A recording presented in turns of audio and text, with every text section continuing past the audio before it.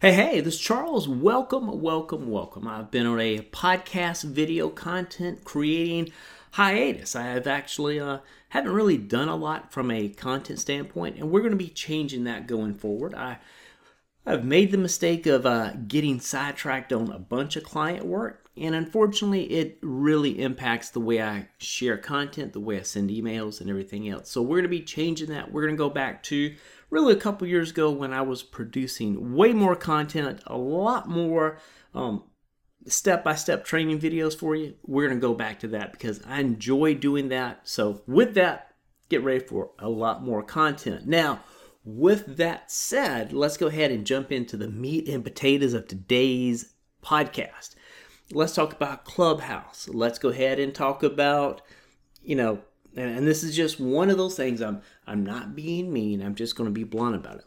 Whether it's Clubhouse, whether you're on Instagram, Facebook, Google, whatever the case may be, most people make the mistake of thinking, well, if my traffic worked on Facebook or works on Google, and my offer works on Google, it should work anywhere.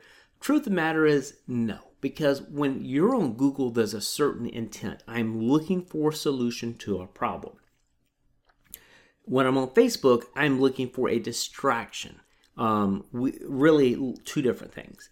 And if you've got an offer that works on Google, you put it in Facebook, seldom will it work without some tweaking. So keep that in mind. Same thing with LinkedIn. I hear people like, man, LinkedIn's a gold mine. It's this and that and the other. Yet they can't make it work because the problem they really are kind of coming into, what is the mindset of a person on LinkedIn? They're usually looking for prospects, job opportunities, or they're looking for news. They're not looking for your white paper.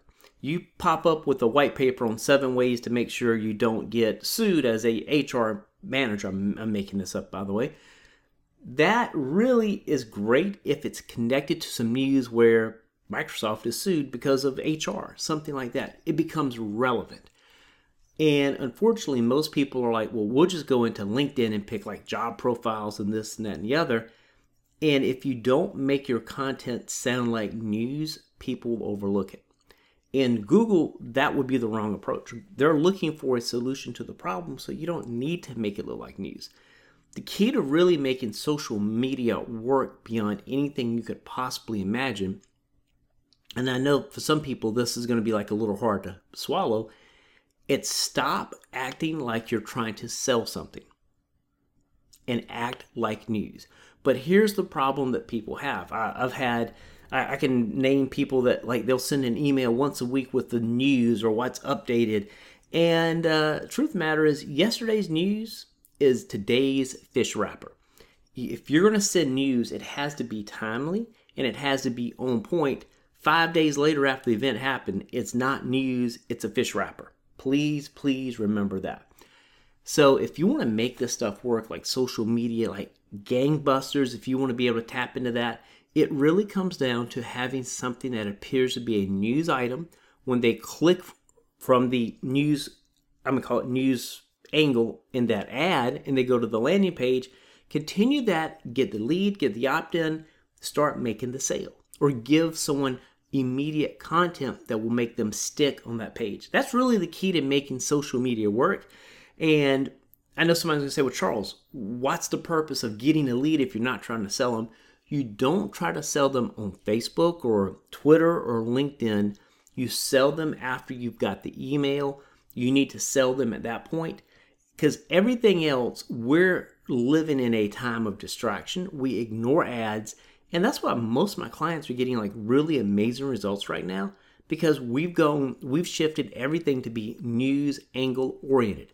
If it's not news, it's not important. So keep that in mind. So the next time you get like sidetracked on the latest Clubhouse or LinkedIn or Twitter or this or that and the other, or you see the great magic Facebook course or insert course that's going to do like wonders, most of it's BS. Most of these things that you see, if it looks like an ad, smells like an ad, your prospects are going to ignore it. Make it newsworthy, get their attention, and then start selling. So this is Charles. Hope you enjoyed it. By the way, if you like this, 2 things for you. One, head to the mediabuyerassociation.com. You can opt in for our newsletter where we're always talking Facebook, Google, paid traffic, things of that nature. Or if you just want to go ahead and like the video, share the video, or like this podcast, give me 2 thumbs up, give me some comments. Anyway, this is Charles. Hope you enjoyed it. Talk to you later, and have a good one.